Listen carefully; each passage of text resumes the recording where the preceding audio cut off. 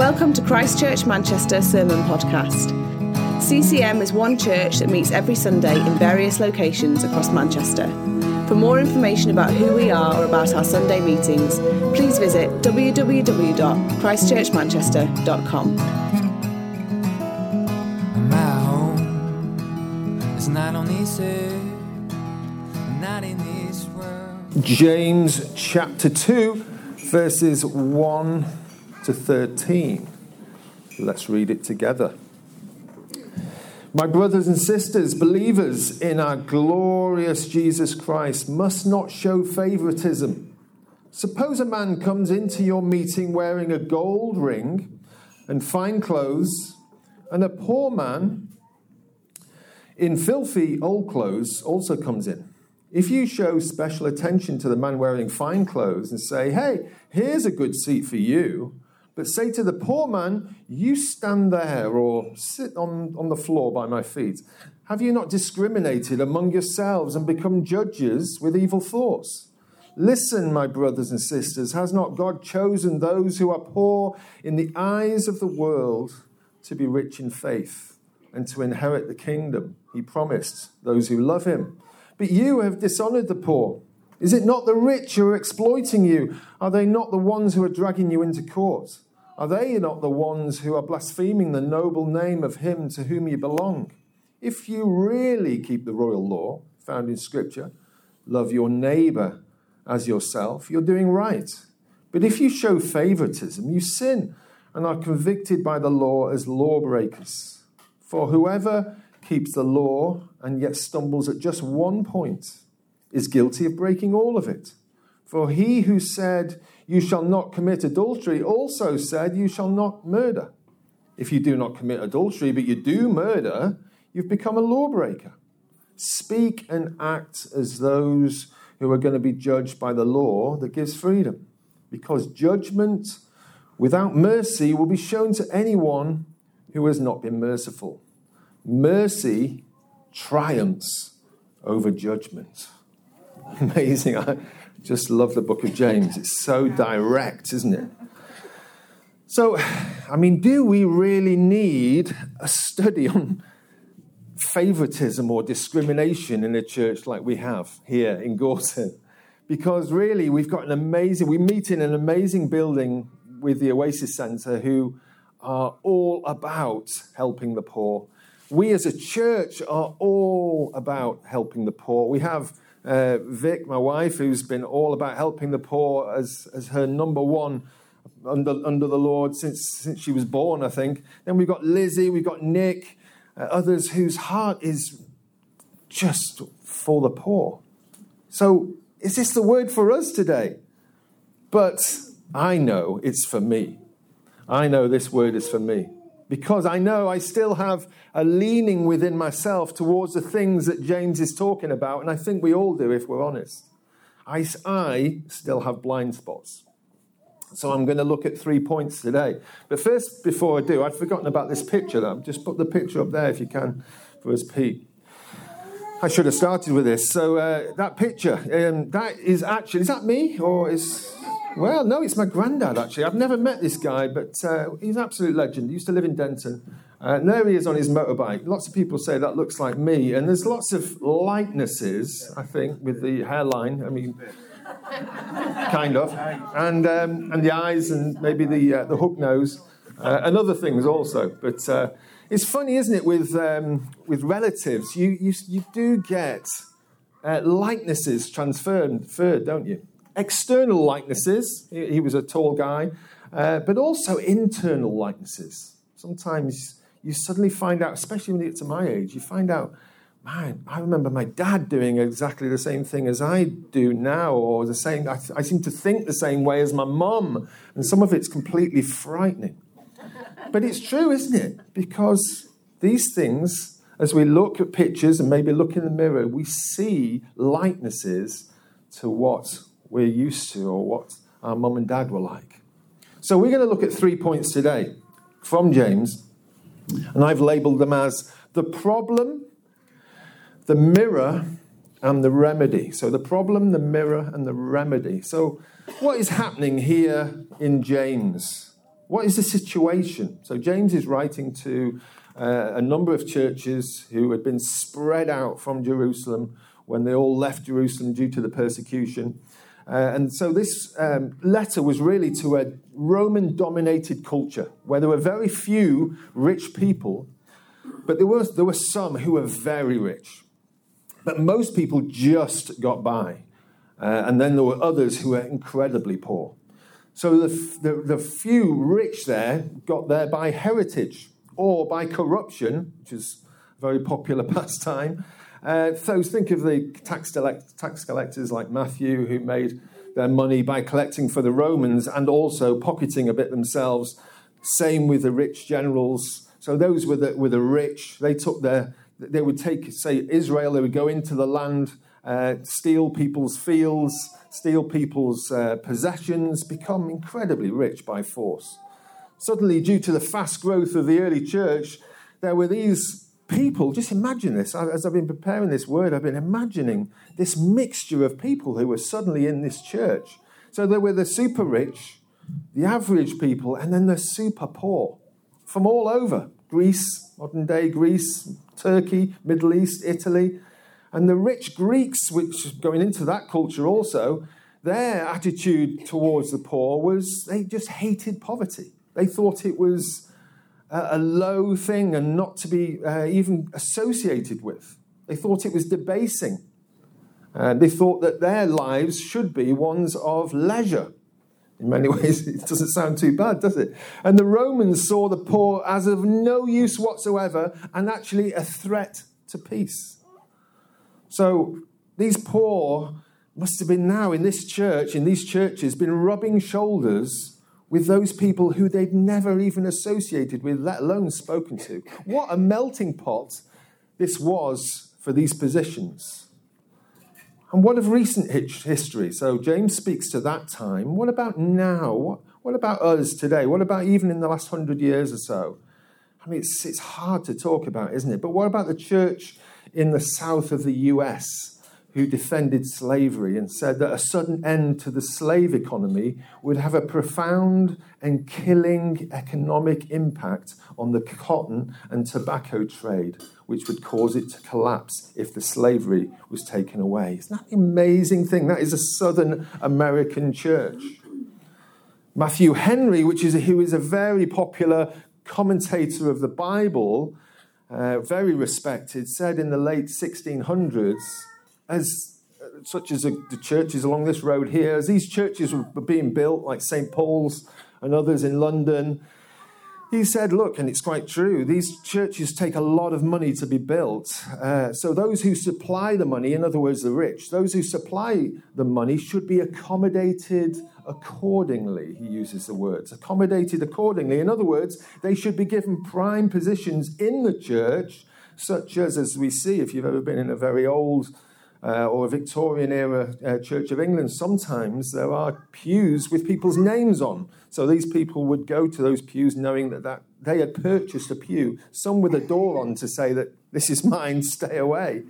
It's interesting, isn't it, as humans, even as believers, about how we discriminate or how we try to be superior. I love it when I very rarely go to a business and drive into the car park and you see, I really find it amusing, where you see a managing director's spot. And then you've got the manager's spot. And then you've got people who mean nothing get parked further away, so they have to walk further to the front door. I find it hilarious. But the managing director only has to walk a few steps to get in his building. What are the subtle things that we do? Maybe, and it's quite common and pretty funny, but maybe someone of influence in the Christian world comes into our church and we hear that they've been checking us out to join us, and this person's quite well known. It's a question, would we move heaven and earth to have them to be part of us? So much more than if the person was just someone average like me, maybe, who was interested in our church. Would we put our extra effort into someone because they're someone of influence?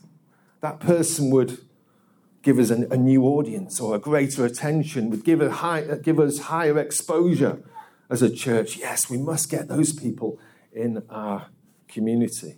I visited a church once a long time ago where after the church we all ate together and the leaders actually sat on a higher platform.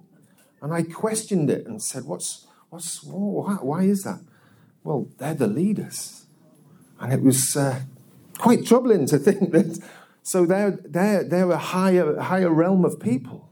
Yet this is common to humans, even believers. But all of these things display an inner attitude of the ways of this world that are foreign to the ways of God. So that's a problem, and I'm sure you'd all agree. It's not just we look out there and say, yes, naughty, naughty. It's in us all too, isn't it, if we think about it? So the mirror, that's the problem. What about the mirror? Why is James pointing out these things? Because if we are of the family of God, we should reflect his character.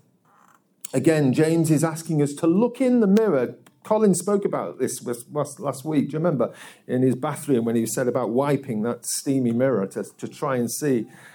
James is asking us again to look in the mirror to see whose family resemblance we recognize. Remember the picture of my granddad?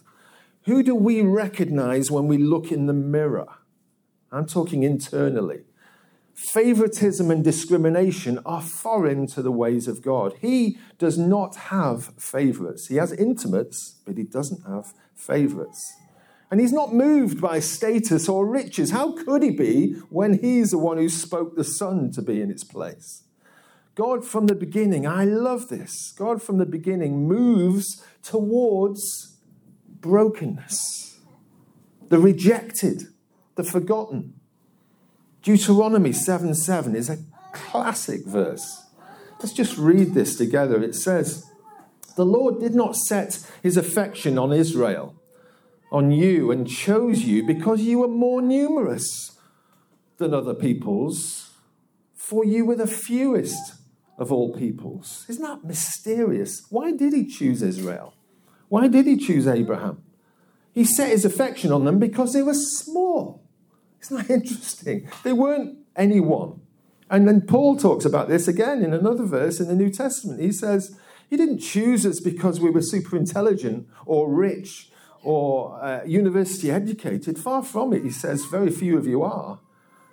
He chose us because he chose us. He chose Moses, who was weak in speech. He chose, Gideon. Do you remember the hilarious story of Gideon's army?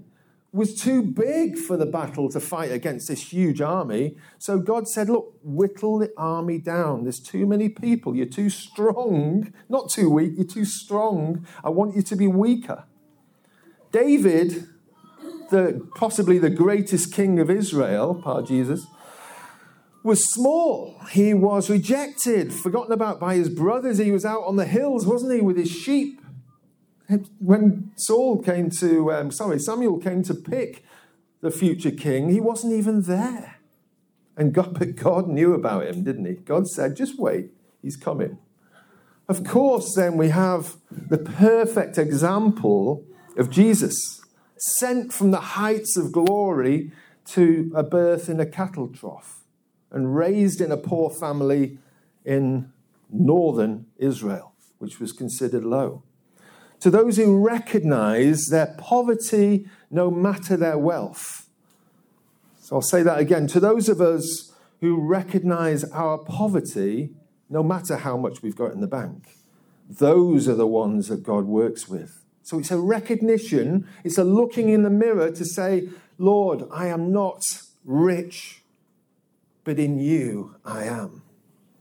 Jesus said, blessed are the poor in spirit, for theirs is the kingdom of heaven. Isn't that wonderful? When I was first saved, I was confused by those words, poor in spirit. But this is what Jesus is saying.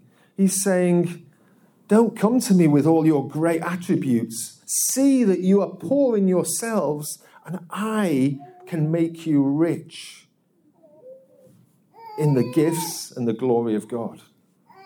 So why did Jesus say, when children were playing around him, we've seen lots of children this morning, when children were playing around him, he held one close to him and said, the kingdom of God is like these. Why did he bring young children to himself? Because they are helpless. They are messy, as we all know, as I'm starting to learn again with my granddaughter.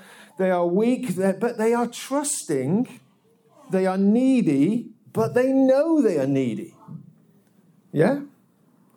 My granddaughter believes I can provide anything for her. It's a great attitude to have. And I'll do my best to provide good things for her. And she comes to me and Victoria regularly for help. This is how we should be with our God. This is not a self-loathing attitude of how bad am I, but it's reality before an incredible God. Jesus wants us to recognize our state without him and not to rely on externals like riches, status, and upbringing as our standing in the world. Yet, this is how the world ticks, isn't it? It's all about status. It's all about riches. It's all about our standing, our outward appearance. But it's so opposite in the kingdom of God. Why don't we allow the Holy Spirit to show us ourselves? It can be a risky thing to do, but the great thing is the Holy Spirit is good. And when he shows us, he's gentle and does it over a period of time.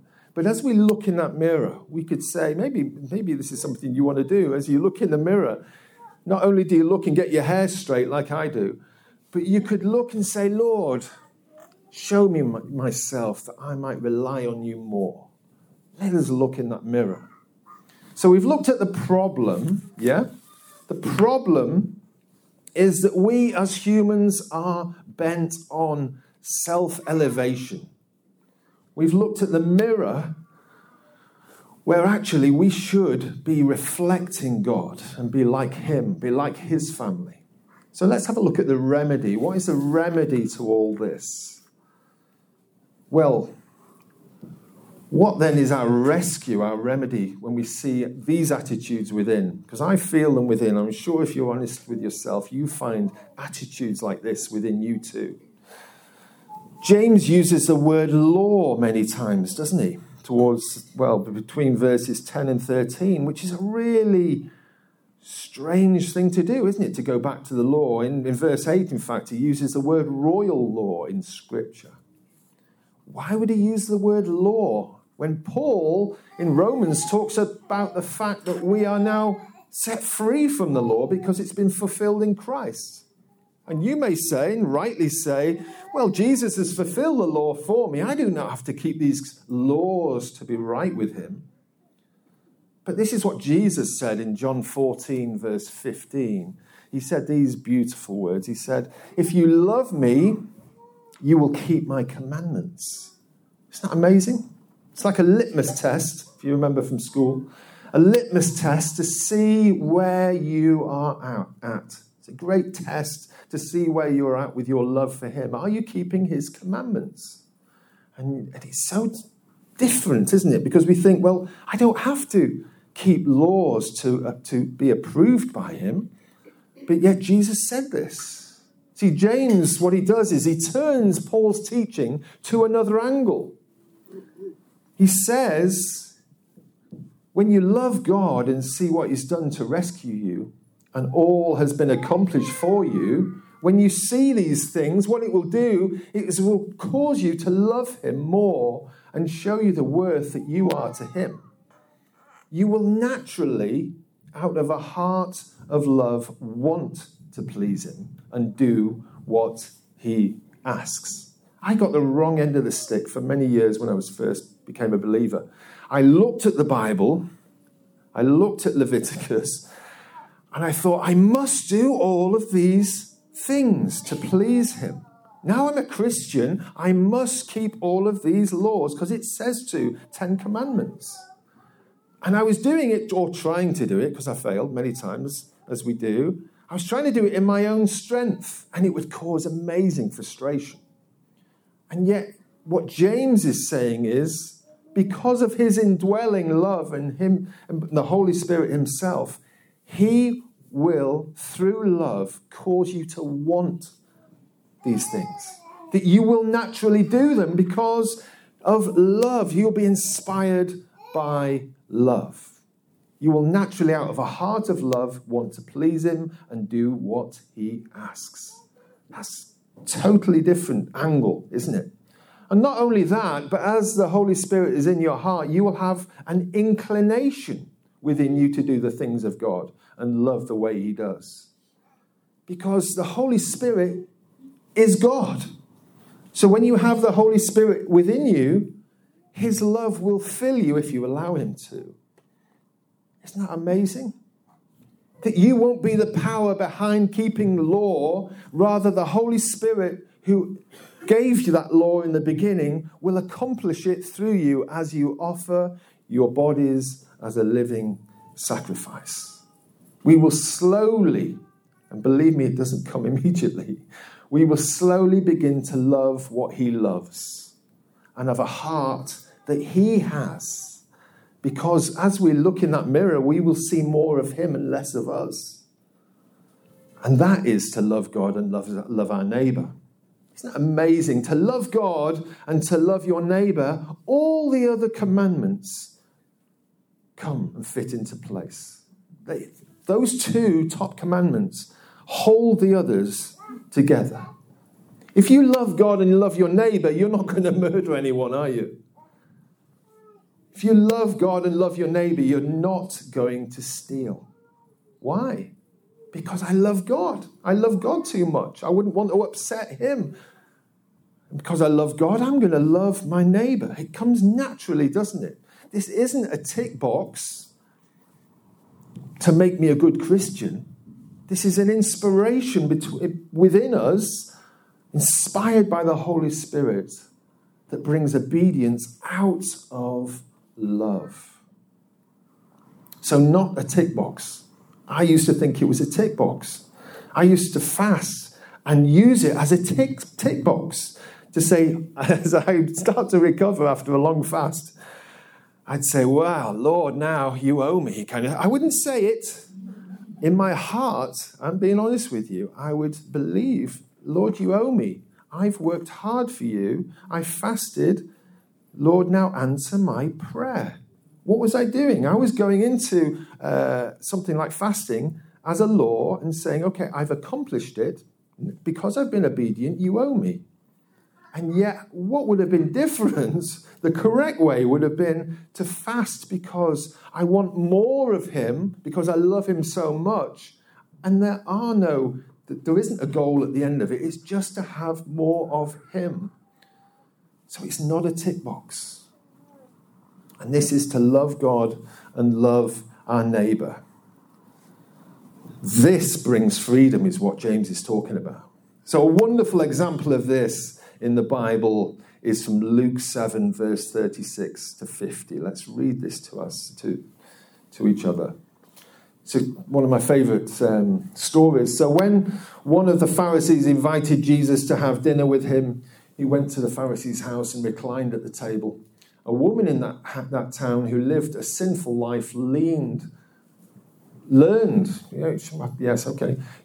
Jesus was eating at the Pharisee's house. So she came there with an alabaster jar of perfume, and as she stood behind him at his feet, weeping, she began to wet his feet with her tears. Then she wiped them with her hair, kissed them, and poured perfume on them. When the Pharisee who had invited him saw this, he said to himself, if this man were a prophet, he would have known who is touching him and what kind of woman she is, that she is a sinner. Jesus answered him, Simon, I have something to tell you. Tell me, teacher, he said. 2 people owed money to a certain moneylender. One owed 500 denarii and the other 50. Neither of them had the money to pay him back, so he forgave the debts of both. Now, which of them will love him more? Simon replied, well, I suppose the one who had the bigger debt forgiven.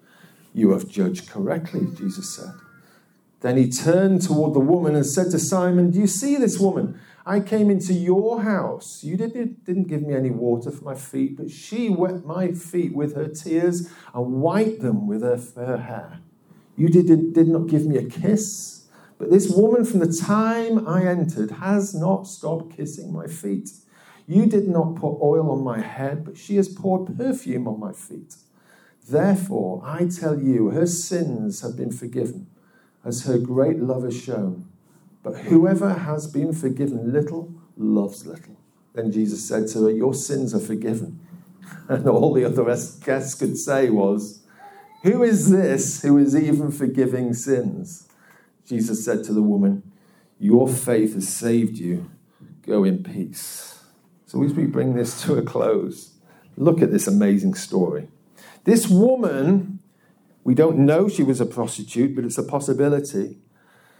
This woman uses the tools of her trade to pour out on Jesus. She uses her perfume that once was used to attract men. She uses it now upon the Saviour. She uses her hair, which was a sin in those days, to put your hair down. She wets it and cleanses Jesus' feet. She uses the tools of her trade upon Jesus. She saw her condition. Why did she do this reckless thing?